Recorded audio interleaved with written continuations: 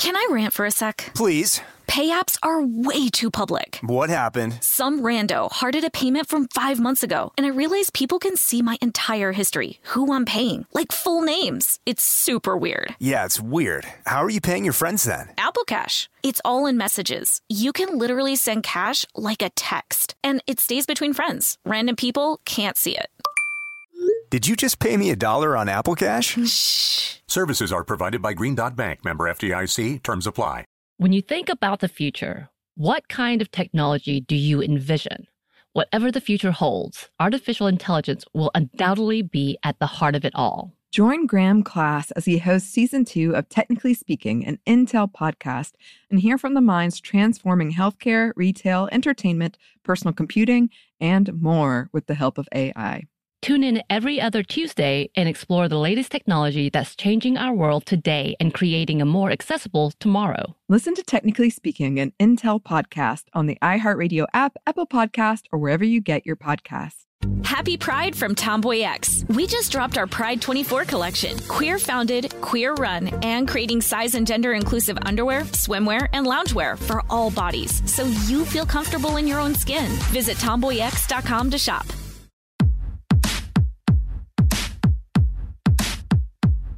Hey, this is Annie. And Samantha. And welcome to Stuff Mom Never Told You, a production of iHeartRadio's How Stuff Works.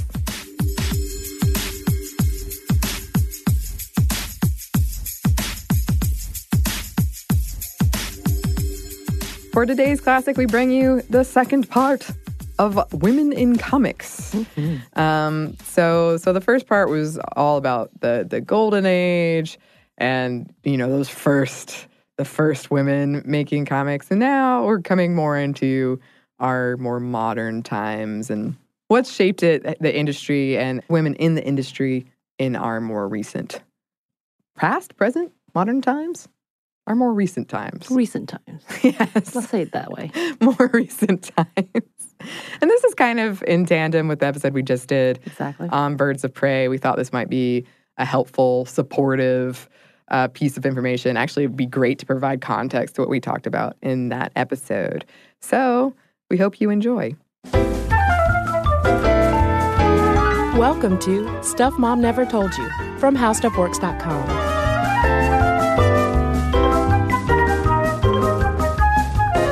Hello and welcome to the podcast. I'm Kristen. And I'm Caroline. And this is part 2 of our two-parter on women in comics and cartooning because A, it would be really challenging to fit everything about the history and current status of women in cartooning into one podcast.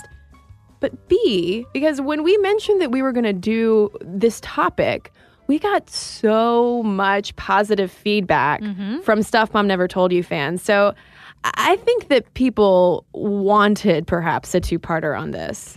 I think they did too.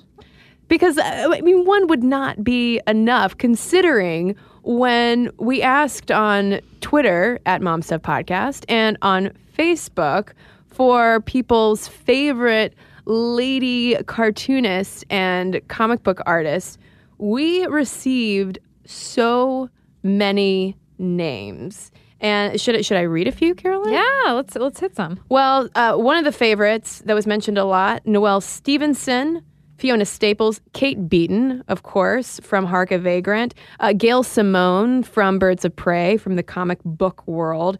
We also had Linda Berry, Roz Chast, Katie Cook, Emma Rios, Emily Carroll, and on and on and on, including Sarah C. Anderson. Yeah, Sarah C. Anderson, who sent us a fabulously sweet letter saying that she had listened to our Women Funny episode and appreciated that we confirmed that, yes, shockingly, women are funny. And then she said, have you considered doing an episode on women in comics and cartooning? And I was able to fire off an email and tell her, Sarah, we are doing a two-parter.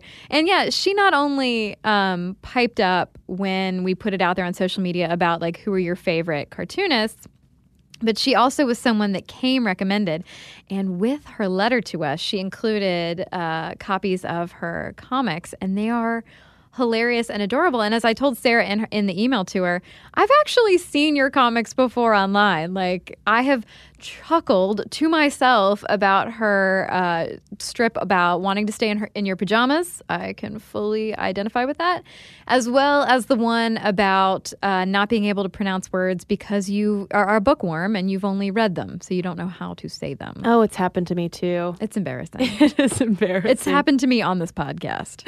But I comfort myself with knowing that, well, at least I knew the word. Yeah, you knew what it meant. Yeah. Just didn't know how to say it. But considering, though, all of the names, and honestly, those were just a handful of the dozens and dozens and dozens of names that we got, and we're compiling all of them into a post at stuffmomnevertoldyou.com so we can all share and find new amazing comics and artists.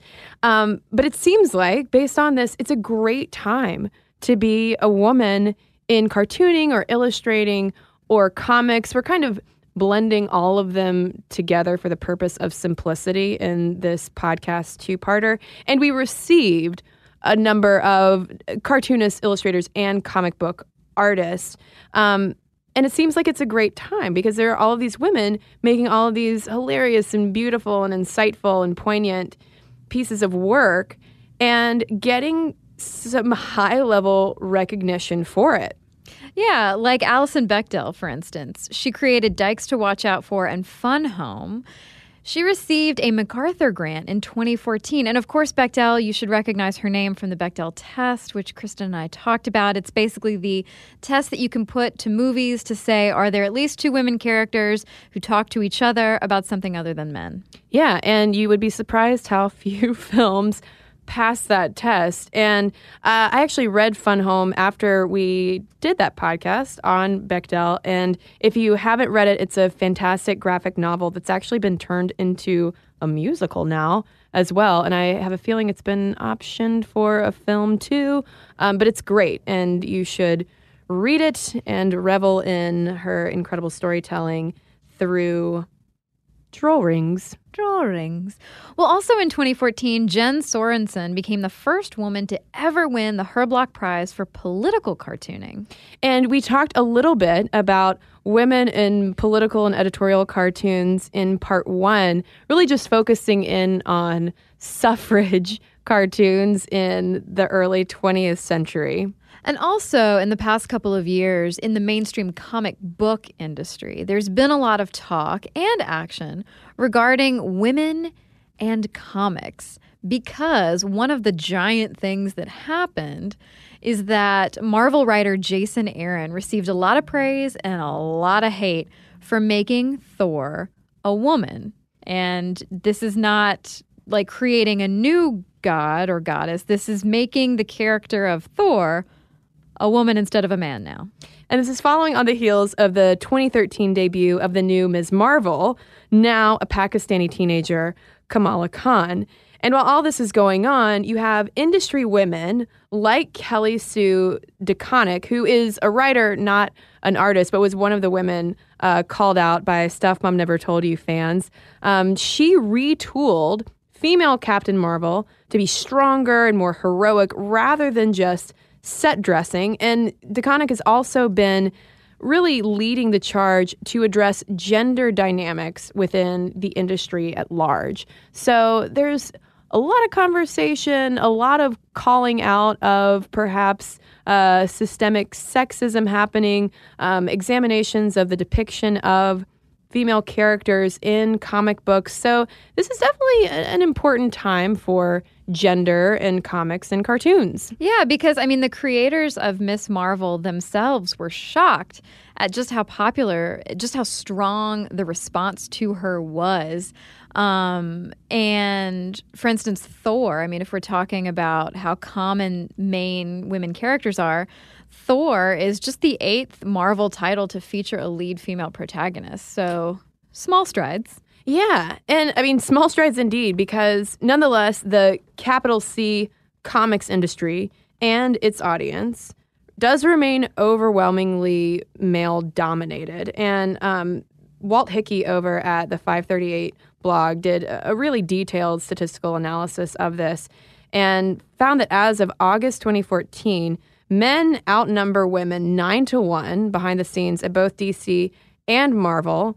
And about 79% of the people working on comics in the past year were also white. So not only is there little gender diversity, there's also little racial diversity as well. And as we sort of touched on in our part 1 episode, the more people that you bring into a medium, the more different types of people you bring in, the more perspectives you're going to get. And so obviously that's going to be a theme of our discussion. But Tim Hanley, who's a comic historian and researcher, noted that women at DC and Marvel make up only 15% of colorists and nearly no letterers, he said. Female writers and artists are sporadic at best. And there are more female editors, 22.4%, and assistant editors, 40.8%, but still lacking in the artist and colorist area. Yeah, I mean, and those percentages of the editors and assistant editors are up since the 90s.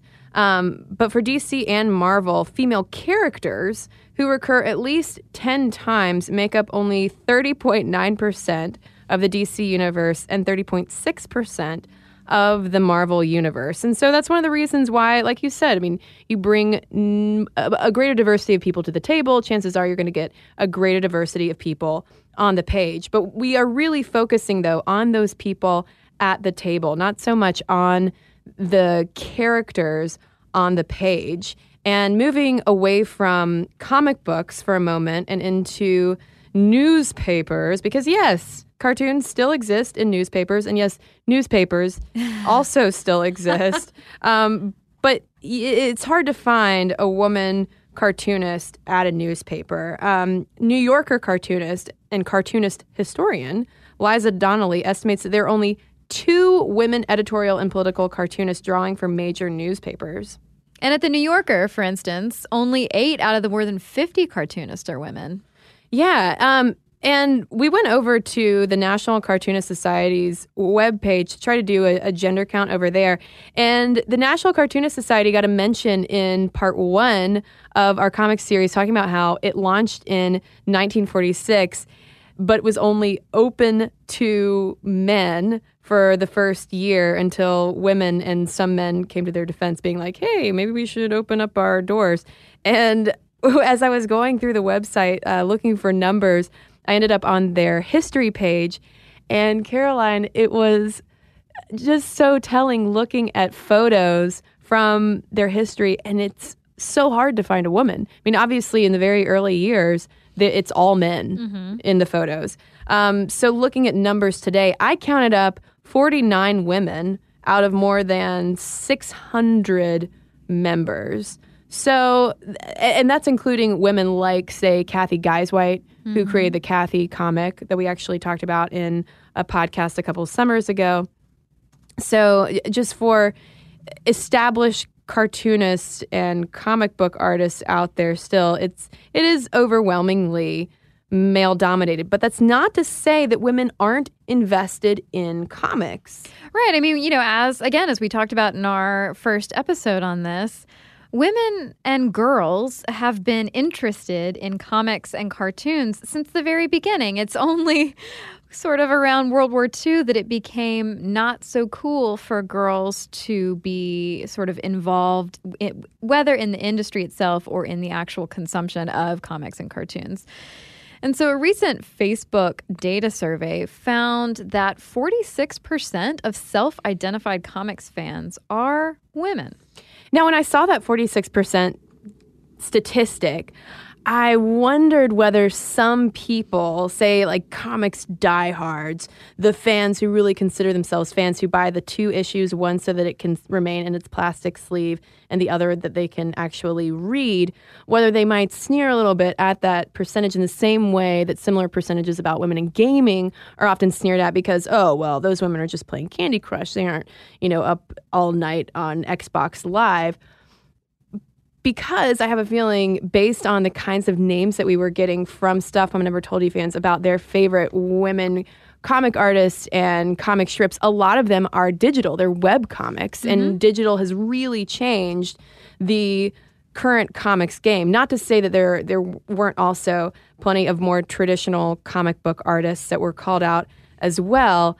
But that's one thing that we're going to talk about later on in the show is about how digital has, I think, in a really positive way, not only opened up comic creation to more people, but also perhaps opened up readership and appreciation and consumption of comic books to women in a way that we haven't seen in previous decades. Mm-hmm. But before we get into all of that, Caroline, we got to take a quick break, and then we'll come right back. This episode is brought to you by Snagajob.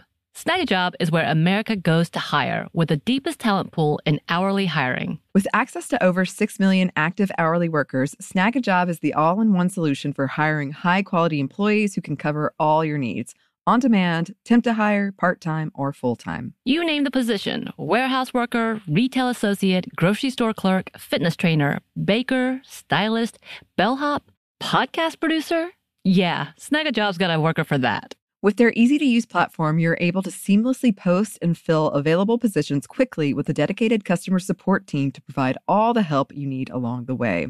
Kind of nice knowing you have a talent pool like that in your own backyard, right? Snagajob is the partner you need to keep your business running smoothly. Visit snagajob.com or text SNAG to 242-424 to talk to an expert. Snagajob.com, where America goes to hire.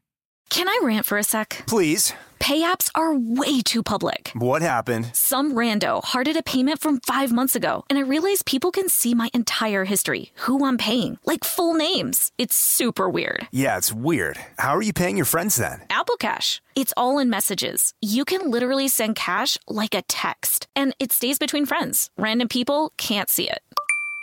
Did you just pay me $1 on Apple Cash? Shh. Services are provided by Green Dot Bank. Member FDIC. Terms apply.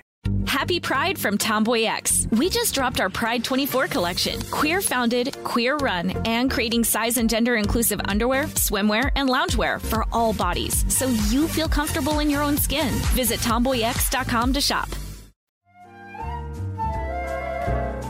So at the top of the podcast, we cited a lot of really interesting things that are happening with women and comics and cartoons today. But we also have to revisit how we got here. And a lot of our information is coming from two great places. One, Where Are the Working Women in Comics by Vanetta Rogers, which was featured on Newsarama. And two, Wesley Chenault's thesis, Working the Margins, Women in the Comic Book Industry.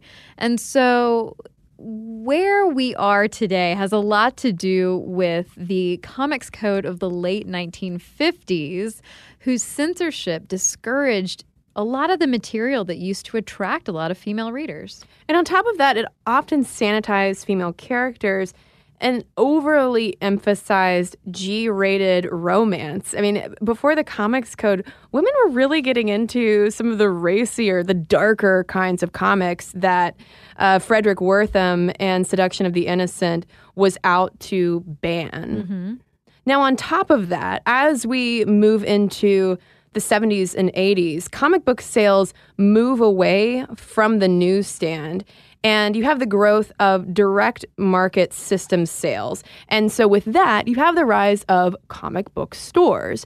And these spaces really become, we can all probably summon up the stereotype of the comic book store. It's kind of like the stereotype of the record store, where it's mostly guys who are going to challenge you on how much you really know, especially if you are a girl walking into those spaces. And for a lot of girls and women who otherwise would be fans of comics and would pick one up at the newsstand, felt alienated from walking into a comic book store. Right. Trina Robbins, who we cited a lot in the first episode, who's a cartoonist and a cartoonist historian, in an interview with Collectors Weekly, she talked about this evolution of things moving away from the newsstand and into these comic book stores. She said that they were awful, that women didn't want to go into these spaces because they were, quote, like porn stores. Yeah, I remember experiencing the same kind of thing in high school when I started to get interested in graphic novels more so than traditional comic books. And there was this fantastic comic store downtown where I grew up. And I wouldn't go in there, though, without a friend because I was too nervous to talk to the cashier or to ask any questions at all, because it was very much like if I would, I mean, I would try to pick out the right T-shirt to wear just to give myself a little outside cred. And I mean, it was an intense kind of thing. So that definitely rang true in my experience. But if we go back, though, to the 60s and 70s, it is interesting to see how, with Marvel and DC, both attempted to provide more diversity on the page. They did feature a few more Black and female characters. For instance, in 1975, we have the debut of Storm in X-Men, and that was the first major Black heroine, and that was under Marvel. And then, in our first episode, we talked about how Marvel and DC already weren't that great in terms of employing women. They lagged behind their contemporaries, most of whom ended up getting wiped out by the Comics Code of the late 50s.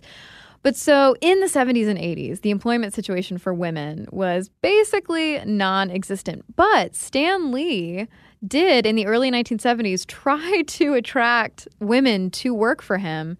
But not many of them lasted more than a few years. Yeah, it didn't really work. And even the hiring process was rather controversial. He apparently had to sit the fellows down and be like, look, guys, we're going to hire a couple of women. It's no big deal. We can still make fart jokes. It'll be fine. The major fear. I do. No more fart jokes. And that is my award-winning Stan Lee impression as well. But you can see, though, as that's going on in the background, and then you also have the direct market system rising, both in terms of production and consumption. It understandably becomes this highly gendered kind of boys' club kind of thing. Yeah. So while all this is going on, though, what's really interesting about comics in the 1960s is that it's basically like, well, whatever mainstream Marvel and DC, underground comics with an X is really where it's at. Yeah, they really were sort of providing a counterculture answer to those big superhero comic behemoths. But that doesn't necessarily mean that women were super welcome in these underground groups. Yeah, and this is kind of the unfortunate thing. Because you have all of these alt newspapers that are popping up, particularly, of course, in New York, but particularly on the West Coast in places like San Francisco. And so you have R. Crumb and others starting to do these weird kinds of comics. And then you also have women doing weird kinds of comics, but the guys are like, ladies, we don't want your weird comics. So nonetheless, though, Hilary L. Shute, who wrote Graphic Women, Life Narrative, and Contemporary Comics, talked about how during the underground comics revolution, this was the first time women were really using comics as a form of personal expression, which was especially facilitated by that kind of experimentation with form and style. But nonetheless, they were kind of having to do it on their own because, the underground scene was... it was basically an underground boys club as well. Yeah, and we definitely need to get back to Trina Robbins, the cartoonist and now cartoonist historian. In 1972, after the huge success of the first ever all-woman comic book anthology called It Ain't Me, Babe, Robbins and others ended up forming the Women's Comics Collective, which was based in San Francisco. And we should note that that's women spelled Wimmen, and that's also comics with an X. And so ladies are doing it for themselves. Well, they have to. Yeah, but it is incredible to see how It Ain't Me, Babe immediately sold out. And so some of these smaller publishing companies start to pay attention, and some of these alt weeklies start to pay attention. And so you also then, though, have women being like, well, not only do we make this stuff, but we can also publish this stuff ourselves. So you have, for instance, Joyce Farmer and Lynn Chevely forming publishing company Nanny Goat Productions, which was really started to give women more of a platform. So not surprisingly along those lines, female sexuality is front and center in a number of these underground comics penned by women, one of which has a fantastic rhyming title that I can't say on the podcast, but let's just say it's along the lines of breasts and vaginas. Yeah, yes. Talking about ladies. Yeah. And other women, too, talk about ladies, were women including Roberta Gregory and Mary Wings, who were lesbian comic book artists emerging during this time. And they penned things like Dynamite Damsels and Come Out Comics, et cetera, et cetera. And apparently, this was a really important platform for lesbians at the time as well, to be able to tell their own stories, express their own sexuality and their own attractions. And this was something that Trina Robbins was talking about. And I can't remember which artist she was calling out, but it was a straight woman who came up with an idea for a comic about lesbians and like, oh, we need to depict lesbians. I'll draw this. And then some lesbians were like, hey, no, you're not going to tell our stories. And they were like, oh, yeah, absolutely not. Here, you do it. Make these. And so they did. And so with this, women's profiles really begin to rise, particularly within these indie circles. And by the time we get to the 1980s, going back to the mainstream for the moment, there are still very few women at DC and Marvel. But in the Sunday Funnies, you have Kathy Geiswhite's Kathy Comic. You also have Lynn Johnston with For Better or For Worse, which a number of Sminty fans called out as well. But really, alt weeklies were where it was at. Yeah, because the whole attitude kind of around women in mainstream comic strips, not to even get into comic books, was that like, oh, well, why do we need more women's voices? That's like a niche group, right? Women, niche group. Well, and even thinking about the women in the Sunday Funnies, there's Kathy, who, I mean, you know, it's Kathy. Right. She's not exactly a feminist revolutionary.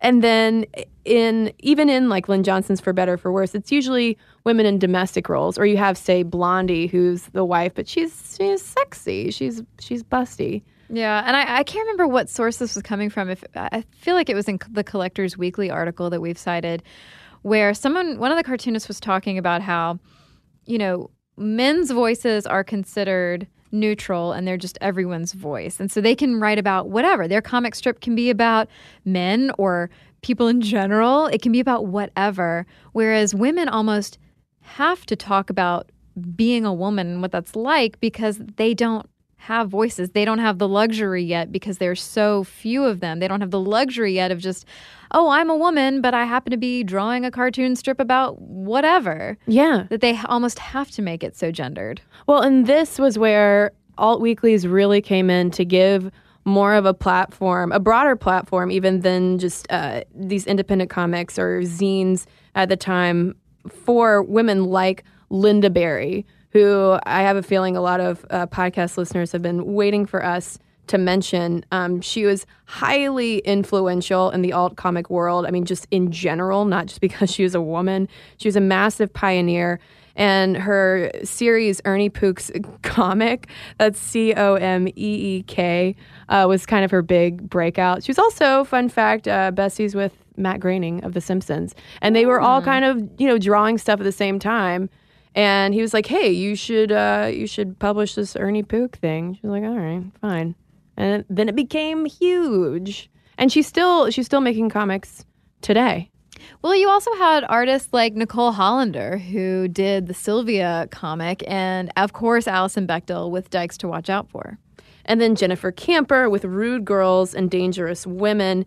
And those are just a few of the bigger names that were coming out of the alt and independent comic scene, which leads us then into the 90s and 2000s when, I mean, we sort of hit the bottom when it comes to the depiction of women and men as well in more mainstream superhero kinds of comics, because this is when you have these impossibly busty, sexy women and also these impossibly super muscular, ripped dudes who were dominating the pages of mainstream comics.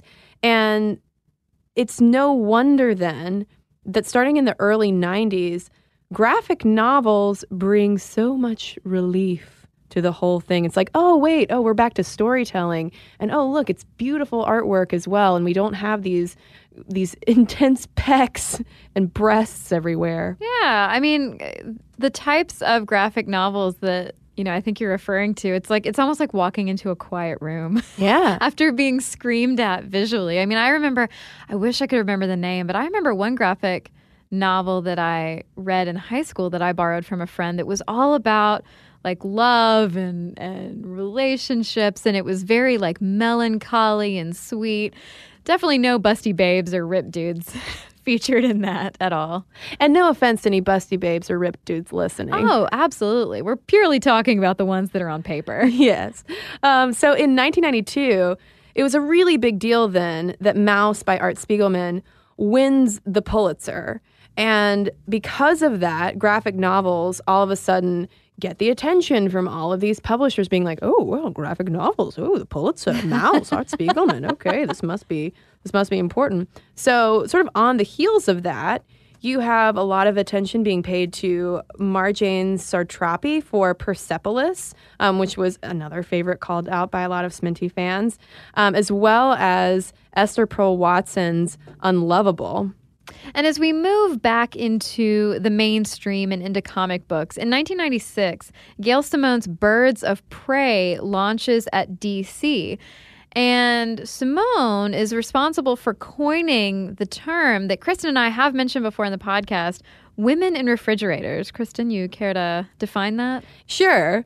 Essentially, it's this catchphrase that Simone developed to highlight the disposability of so many female characters, even strong female characters in comic books. It's essentially like they would get to a point to where they were almost too strong for the plot, and they would sometimes literally and sometimes metaphorically be tossed into a refrigerator and done away with. Yeah. Make way for a new busty babe. They're disposable, so their death is just part of the plot. But Birds of Prey was and is really cool because this was an all-female superhero group. Mm-hmm. So women were kind of like, yes, finally. And yeah, they're busty. Sure, they're busty, but they were women crime fighters. And it seemed like Birds of Prey started to mark a turning point in, hey, let's pay more attention to some ladies on the page. And then in the late 1990s, we see Japanese manga become a huge crossover hit in America. And I don't know that anime or manga's popularity has dwindled at all. No, but it probably opened up more girl readers and consumers to animation, cartoons, illustration, etc. And we should probably go back at some point and devote an episode to manga. I know a number of fans called out a number of female manga artists that they really love, and we've gotten requests before to look at gender dynamics in manga and anime. So that's something to look forward to later in the year. But now, moving more to today, yes, it's clear that Marvel and DC are attempting to get a little women-friendlier, but there's still plenty of progress to be made. And there are also some women in the industry who are a little tired of the conversation. Yeah, Christina Strain, who's a colorist for Marvel Comics, was basically saying that, you guys are all creating this controversy. The media won't stop talking about the lack of women in the comics industry, and it just makes it worse for everybody. She said, right now there's this swell of ill will towards men in comics, and she says she gets it, but, quote, it's furthering the stereotype that comics will be incredibly hostile towards women when that's just not at all the truth. Comics are about skill. If you're talented and you're able to work with a team to create awesome comics, you will get hired. And while I totally see where Strain is coming from, and I know that it must be frustrating as a woman who is in an often criticized industry to continue to hear, oh, your industry is terrible for people like you. I mean, I see where she's coming from, but I still think, okay, well, if it were just about skill, would we not have more women in the industry in general? Yeah, well, then there's the question of pipeline of, well, maybe it's the perception of hostility that's stopping skilled and talented women for even going for it because they don't even want to have to possibly deal with that, too. Yeah. So, I mean, I don't think these issues are ever just as simple as, well, it's just skill, it's just talent, and that's it. I mean, clearly there are problems with perception in general. This was something that Terry Moore, who's a self-publisher, highlighted talking about this.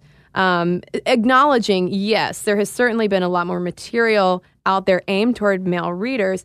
And unfortunately, he said, most of the public thinks comics are only about superheroes and action-oriented characters. Those of us who read them, though, know different. And I think that that's starting to become more and more of a theme as the digital world revolutionizes the comic book industry, obviously because print publishing in general is on the decline. And with the rise of digital, it seems like more women are coming to comics through that, whether that's by making them or by consuming them. Yeah, I mean, I can say that personally, I have never been, aside from chasing down Brenda Starr in the newspaper every day when the paper came to my parents' house when I was in middle school, I've never been a huge consumer of comics, comic strips, comic books, whatever.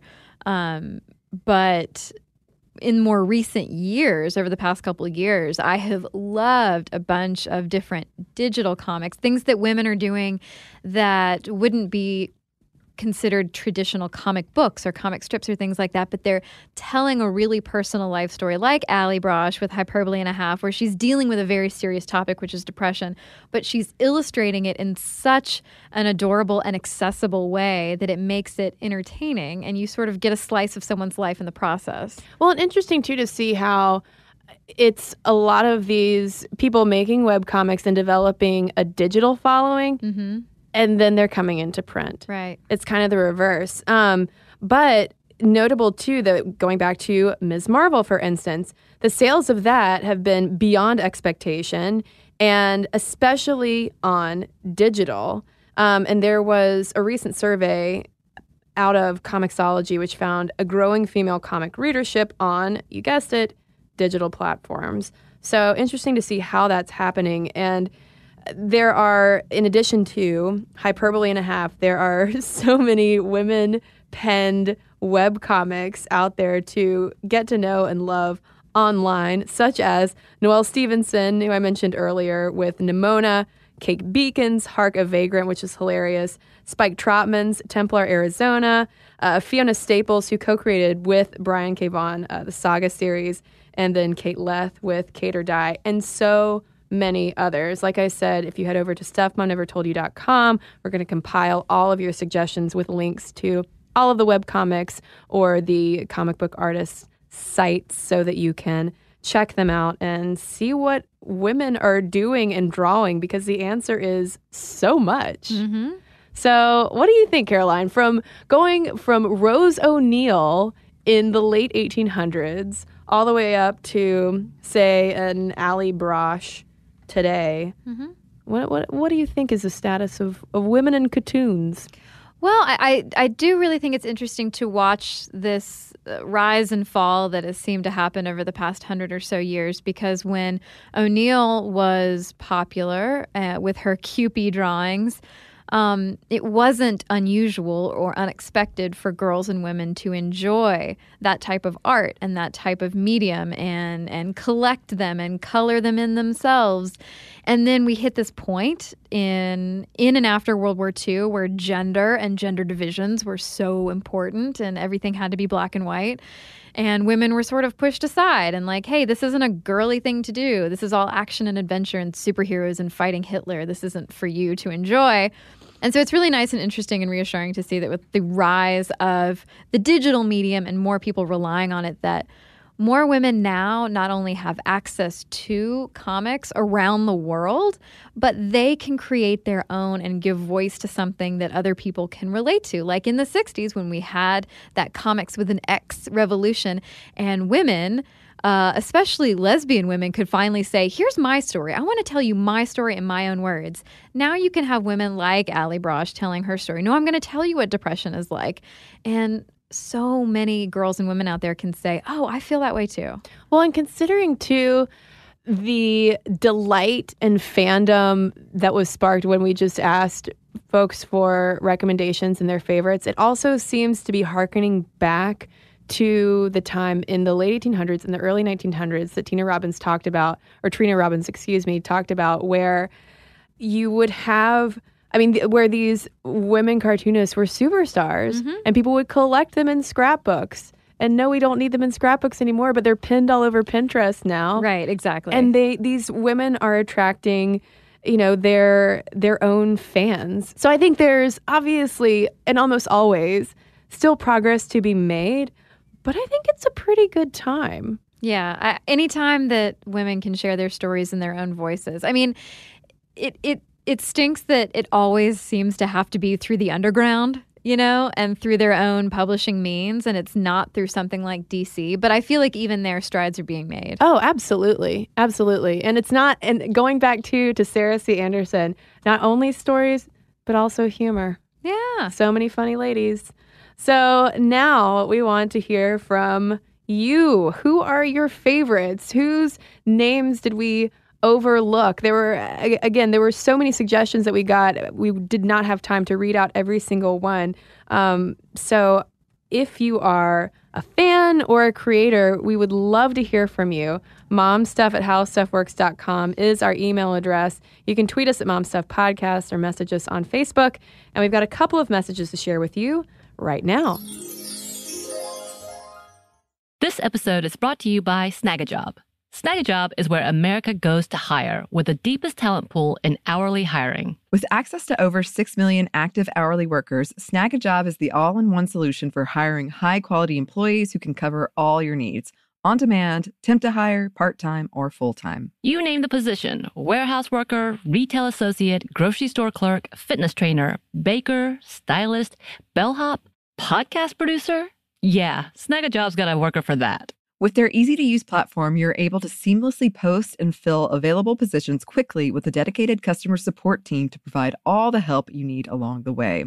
Kind of nice knowing you have a talent pool like that in your own backyard, right? Snagajob is the partner you need to keep your business running smoothly. Visit snagajob.com or text SNAG to 242-424 to talk to an expert. Snagajob.com, where America goes to hire. Happy Pride from Tomboy X. We just dropped our Pride 24 collection. Queer founded, queer run, and creating size and gender inclusive underwear, swimwear, and loungewear for all bodies, so you feel comfortable in your own skin. Visit tomboyx.com to shop. Today I'm going to give you some straightforward advice on how to deal with naughty kids. How about instead of timeouts, time ins? Time for you to start paying some bills. I'm JB Smoove, and that was a full episode of my new podcast, Straightforward, inspired by guaranteed straightforward pricing from AT&T Fiber. Get what you want without the complicated. AT&T Fiber, live like a gigillionaire. Available wherever you get your podcast. Limited availability in select areas. Visit AT&T.com/hypergig for details. Well, I've got a letter here from Lori about our episode on night shift moms. She says, I've been working the night shift for over 28 years. I started out doing it when I was just 19, thinking that it would be a fun adventure, and it really was. I work in emergency rooms as a respiratory care practitioner. After I got married to my high school sweetheart at 23, I continued the job because it also paid well, and we had only one car and a large college debt. So I would drive to work at night and pass the car keys to my husband in the morning so he could go to college. Then at 25, I had my first child and we couldn't afford childcare, so I continued the night shift and passed the keys and the baby with each shift change. I felt that my husband got the better deal there. He just had to feed the baby and put him into bed at night, but when I got home, I was only napping when he napped and then back to work again. But when the second child came along 2 years later, I was averaging about 3 hours of sleep a day, but felt like the women you mentioned in your program, that at least my babies saw me during the day and we never had to deal with sitters and childcare issues. Over the years, something ended up happening to me as well. My circadian rhythm moved. I was now hardwired to being up at night. I discussed this with my physician and she felt that I shouldn't flip my schedule back and forth, as that may cause more harm to my system. So to this day, I work 7 on, 7 off, and I don't flip my clock back to the day shift when I'm off. I get a lot done at night, catch up on the laundry and other quiet housework, and grocery shopping is a dream. I agree that working the night shift has some disadvantages. I did have a cancer scare when I was 29 of the thyroid variety, but it was caught early and I'm fine now. Also, my husband has never liked that I work the night shift. He understands this, but he misses me, and I miss him too. We've been married 24 years, and I kind of believe that having to be away from him may, for us, have strengthened our relationship. I always have interesting things to talk to him about on my week off, And we do get every other week to hang out together, and if there's something special we want to do, I will get up early to accommodate him. For me, I don't know any different. My earliest memories are of being up at night. Maybe I'm one of those people. The hardest thing for me, and I'm sure you touched on this, was that it's hard to have friends when you work the night shift. I have a few, but it seems like I rarely see them because of my schedule. Just thought you'd like to hear from someone who's done this all her life, and even with all the hardships it may have caused, sleepless days and a grumpy husband, I still feel that what I did has been the best thing I could have done for my family. I think I'll always be a night bird. So thanks, Lori. Well, I have a letter here from Jana. She says, my mom has been a nurse for 25 years and has worked both day and night shifts in that time. She does 12-hour shifts and commutes about an hour each way, so I did not get a lot of time with her growing up. It was especially hard during my teen years when she was working almost exclusively night shifts. A mix of my tired mother and teenage hormonal drama was a bit of a recipe for disaster.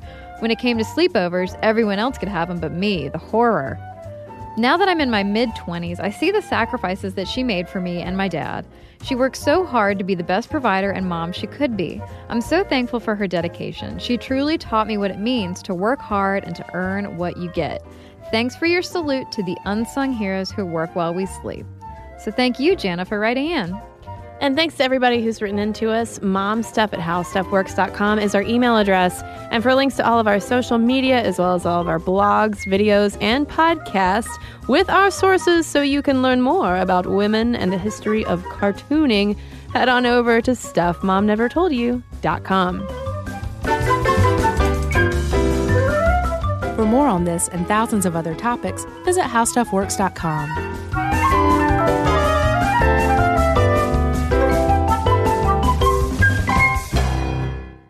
This episode is brought to you by PNC Bank, who believes some things in life should be boring, like banking. Because boring is safe and responsible, level-headed and wise. All things you want your bank to be. You don't want your bank to be cool or sexy. Sexy is for 80s hair bands, not banks. That's why PNC Bank strives to be boring with your money so you can be happily fulfilled with your life. PNC Bank, brilliantly boring since 1865. Brilliantly Boring Since 1865 is a service mark of the PNC Financial Services Group, Incorporated. PNC Bank, a National Association, member FDIC.